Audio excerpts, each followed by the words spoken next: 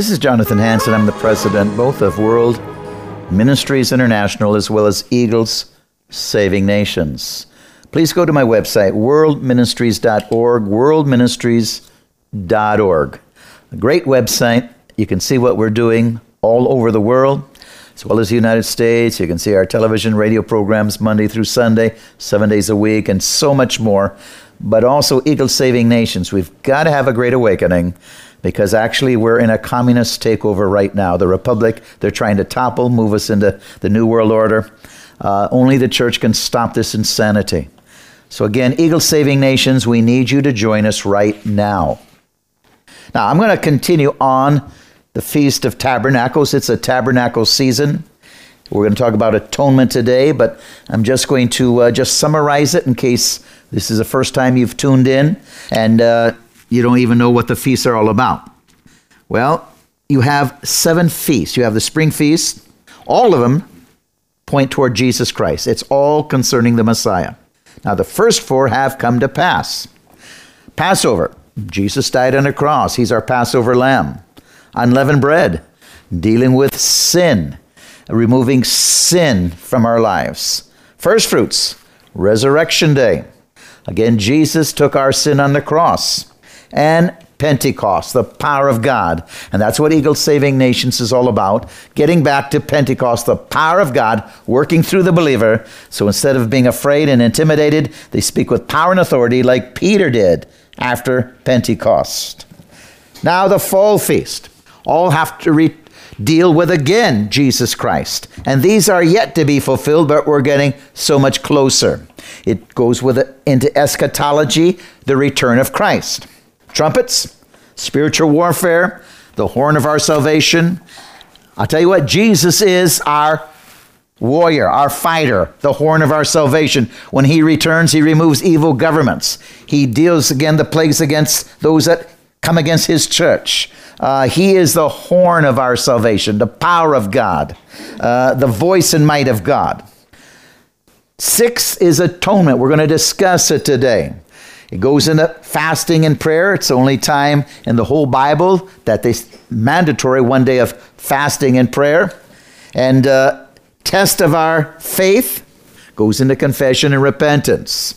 So if you are a practicing Jew, some are not, they set aside 1 day of year for fasting and prayer. Tabernacles, the fulfillment of the return of Christ, where now he'll be with us forever and ever. Not just the Holy Spirit in us, but we'll be together with him. Okay, so we want to talk about, maybe I should just clarify it a little bit. It changes every year, and this is the reason. The Gregorian calendar was named after Pope Gregory the 13th, who established it in 1582, based on the sun or solar calendar. The Pope, the sun god. The Jewish calendar is a moon or lunar calendar. The solar calendar is 11 and a quarter days longer than the lunar calendar, which explains why the celebration days are different each year. Sometimes the Feast of Tabernacles falls in September, sometimes they fall in October. The Hebrew name for the Feast of Tabernacles is Sukkot. Sukkot means booths or huts. We as a staff used to gather 7 days and nights out in tents, just to give an idea and how blessed we are that we are not going through the wilderness for 40 years and 40 nights. And I should say 40 years and every night for 40 years. But we heard enough little grumbling and complaining with Christians for 7 days in tents. Well, worked out some of their carnality and luxury. I wonder what 40 years would have been like. But Sukkot means booths or huts. Tabernacles means tent or a temporary shelter. So it's also called a Feast of Booths, Tents. Again, the Feast of Tabernacles. Now, one aspect of the Christian life that keeps many believers from entering God's rest. He wants us to enter his rest. We're going through troubling times, especially, again, what the world is going to face before the return of Christ. You can see troubling times in America.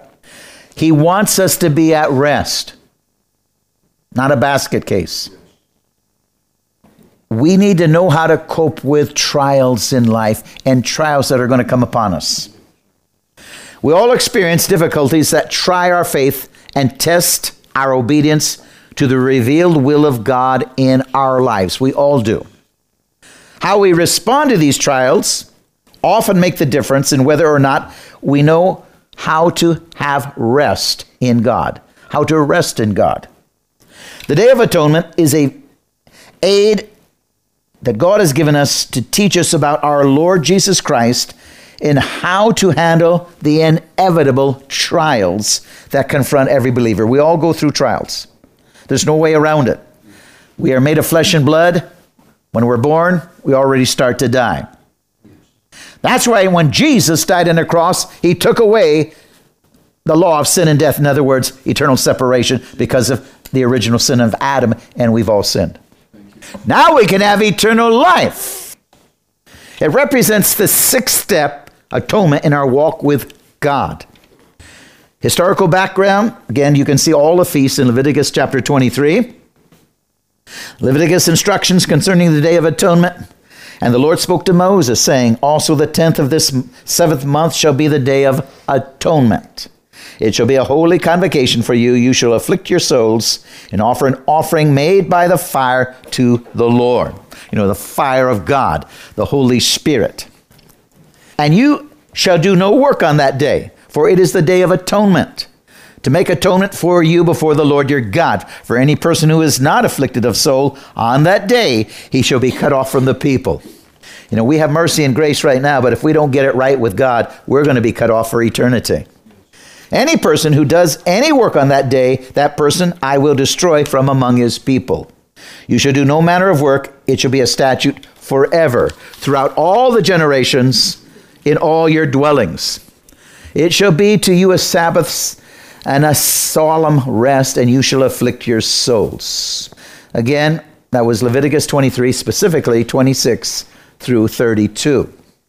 Now, the Day of Atonement. This was the great day of national cleansing and repentance. Don't you wish all of America honored it? Don't you wish even churches today honored it? Christians. It's not mandatory. We're not Jews, but I tell you, we should be doing this anyway. In fact, we should be working at our salvation with fear and trembling every day. But it was a great day of national cleansing and repentance from sin. It was on this day that God judged the sins of the entire nation. In view of this, the Day of Atonement became known as the Day of Judgment. The Day of Atonement was the one day in the year when the high priest would go beyond the veil, behind it, into the Holy of Holies with the blood of the sacrifices and sprinkle it on the mercy seat. Thank God when Jesus ascended, he sprinkled his blood on the mercy seat. This offering of the innocent substitutionary sacrifice made possible the atonement for the sins of the nations. See, the priest did it in anticipation of the Messiah doing it. We know the Messiah has done it. We recognize Jesus as our Messiah. The word atonement means to cover. See, we are covered. Our sins are covered. Not only that, our judgment is covered. Thank God. Aren't you happy? Our judgment is covered. I'm glad. Believe me. On the great Day of Atonement, the sins of the nation were covered by the blood of the sacrifice. Now, again, I wish America recognized this. We need to be covered for our sins so, again, this nation can be saved. I'm talking about beyond toppling the republic, but I'm talking about preventing judgment that's going to come from God. Because this day was the day of judgment, it was a time of great soul affliction. It was a day of godly sorrow, godly repentance, and confession of sin. It was a time of mourning before God with a broken spirit and contrite heart. It was the only required day of fasting in the entire Bible. Anyone who would not repent of his sins would suffer death. The Jews further believed that the day of final judgment and accounting of the soul would come on the Day of Atonement.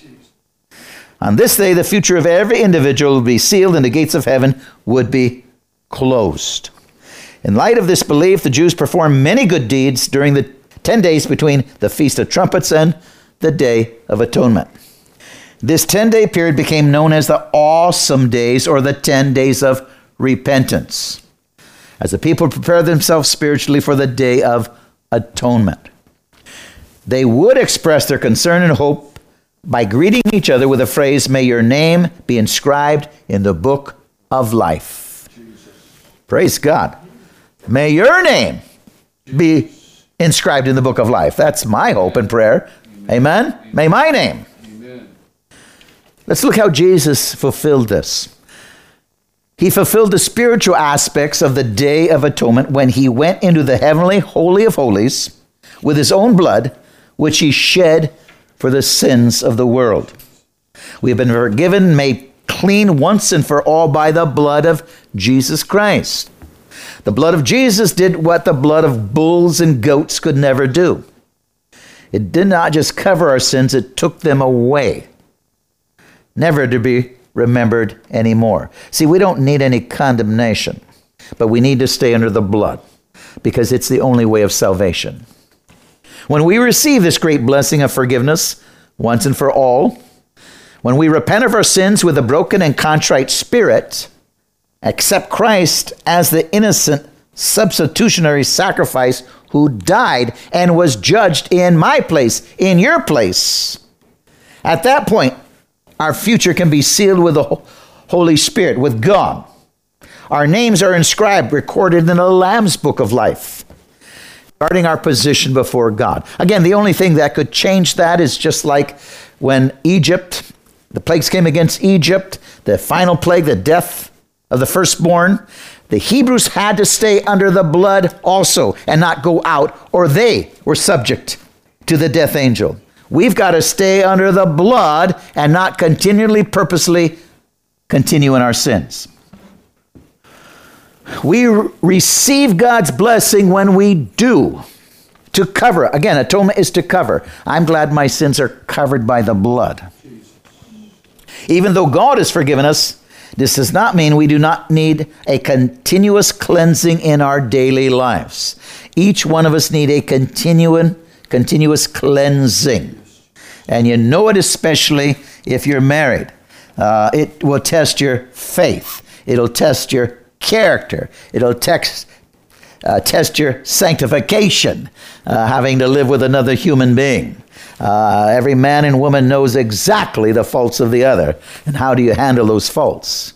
Can you cover their blood, under the blood of Jesus, or do you respond in a different way? This tests who we are, our character, and God will continue to let us go through things in this life until our character becomes pure gold. If we say that we have fellowship with him and walk in darkness, we lie and do not practice the truth. But if we walk in the light as he is in the light, we have fellowship with one another, and the blood of Jesus, his son, cleanses us from all sins. There's no one perfect, no, not one, but this is where grace enters in. Grace. If you can give your spouse grace, you have a great marriage. If you can't, God will not give you grace, and you got a lot of trouble in this life until you learn grace. Some people don't learn it until they've made a mess out of their life. Grace is what it's all about. God's giving you grace, you give other people grace. If we say that we have no sin, we deceive ourselves, and the truth is not in us. If we confess our sins, he is faithful and just to forgive us. Only you can blot out your name in a continuous act of rebellion from the book of life. Only you can. God will never blot it out. 1 John 1, 6 through 9. One of the ways that God works this in us is through the trials of life that test our faith and draw us closer to God. Through the trials of life. I that song, through it all, I've learned to trust in Jesus. I've learned to trust in God. I look through my life and I see how my different trials, I've gone through some deep waters, but it's drawn me closer and closer and closer and closer to God. I am so much different than I was in my 30s. And that's a good thing. And I'll tell you what, I'm a lot more patient and forgiving and everything else than I was in my 20s and 30s. young 30s. Although whatever conflict you have in marriage, it comes from this lack of maturity in you or your spouse, or both of you. Usually there has to be somebody more mature, or people don't stay married. That's the way it is. If you got two people with the same level of sanctification, you got trouble. And that's why over 52% in the church get divorced. It takes maturity. In other words, it takes grace. Recognizing that God forgave us, we need to forgive too. Amen. We need to forgive too. Amen. If we can only do that, relationships will never be broken. Sounds easy, but it's not. Just work with people and see, man, you're dealing with stubborn people. Jesus experienced great trials. God uses these trials to purify our motives and actions, that we might be more and more conformed to the moral character of Jesus. Jesus wants you to be like him. Remember Watchman Nee? God is killing you. In other words, he's killing yourself, your pride, so you can be more like him. And then he can use you when you die. You die, my pride dies. And the more it dies, the more the Holy Spirit can work through me. In other words, the more God can use me. And that is really the way it is. The more we get out of the way, the more God can use us. Get out of the way. Again, it's easier said than done. And that's why trials have to come into our life. Jesus himself experienced trials. His trials were tests of obedience that forced him to constantly rely on the Heavenly Father and seek him through prayer and fasting. Jesus gave us his example. He prayed and fasted. It's all the way through the New Testament. Right to the Garden of Gethsemane. He brought his apostles with him, future apostles, disciples. Can you pray with me? Jesus purifies his bride, the church, by baptizing us in the fiery trials of our faith. The purpose is to force us to earnestly seek God through prayer and fasting, just like he did. When John spoke of Jesus as the baptizer in the Holy Spirit, he also said that Jesus would baptize us with fire. John said, I indeed baptize you with water, but one mightier than I is coming, whose sandal strap I am not worthy to loose. He will baptize you in the Holy Spirit and fire. His windowing fan is in his hand, and he will thoroughly purge his threshing floor and gather the wheat into his barn, but the chaff he will burn with unquestionable fire. Luke 3:16 through 17. So, again, God is dealing with the chaff in our life, isn't he? We've gone through, everyone should, I'm sure has gone through deep waters. If not, you will go through deep waters. Because you are being prepared for heaven. You're being prepared to be like Christ. I've gone through a lot of trials over the years. I'm talking a lot, including losing a spouse. But I've gone through trials and had persecution, sat in cells, falsely accused, everything else. All of it has drawn me closer to God, make me more forgiving, to give more and more grace. It's all had its effect in my life, and that's what trials are for. Jesus experienced the baptism of fire and promised all who followed him, hey guys, you're going to do it too. We learned this from our conversation Jesus had with the mother of two disciples. The mother of Zebedee's sons came to him with her sons, kneeling down and asking something from him. And he said to her, what do you want? What do you wish? She said to him, grant that these two sons of mine may sit, one at your right hand and one at your left, in your kingdom. Jesus answered and said, you don't know what you're asking me. Are you able to drink the cup I'm about to drink and be baptized with the baptism I am about to be baptized with? They said to him, we are able. Now that was foolishness. They didn't know what they were talking about. So he said to them, you indeed will drink, because in the future, yes, the apostles died for the cause of Christ. They matured and they went through deep waters and became martyrs. So he said to them, you indeed will drink my cup and be baptized in the baptism I am baptized with. But they weren't ready at that moment. See, Peter, yeah, I'll do anything. He ran, hid, and lied. Remember Peter? The boasting Peter? Later on, he became such a tremendous apostle. But he had to grow in this area of life that God wants all of us to grow in. And God atoned. In other words, covered his sins.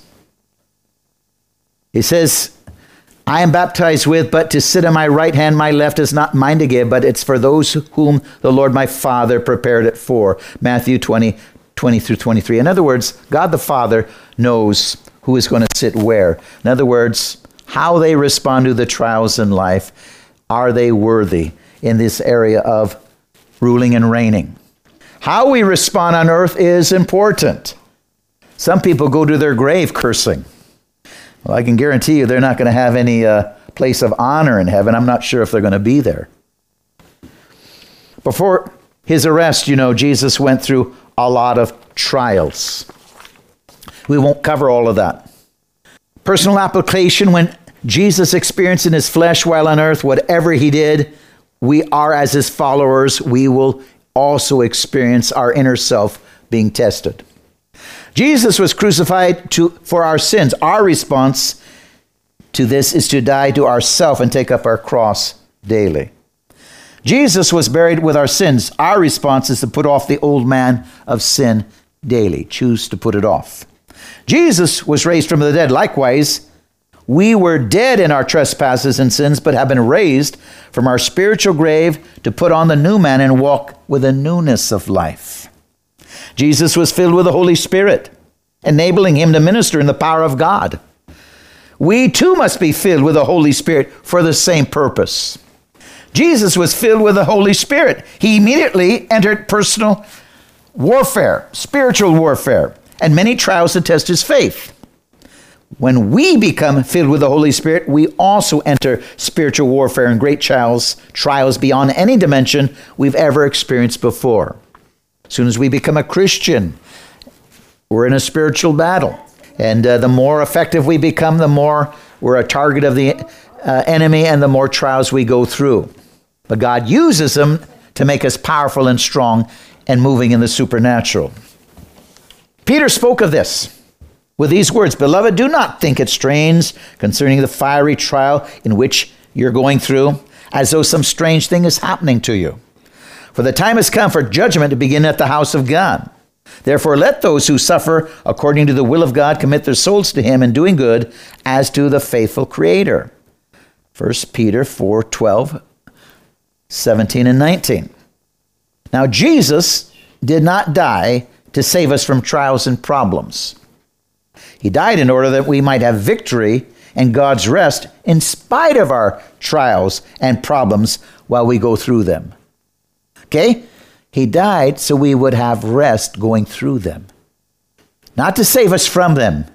It's appointed unto man once to die, and then comes judgment. Nothing can take that away because of Adam.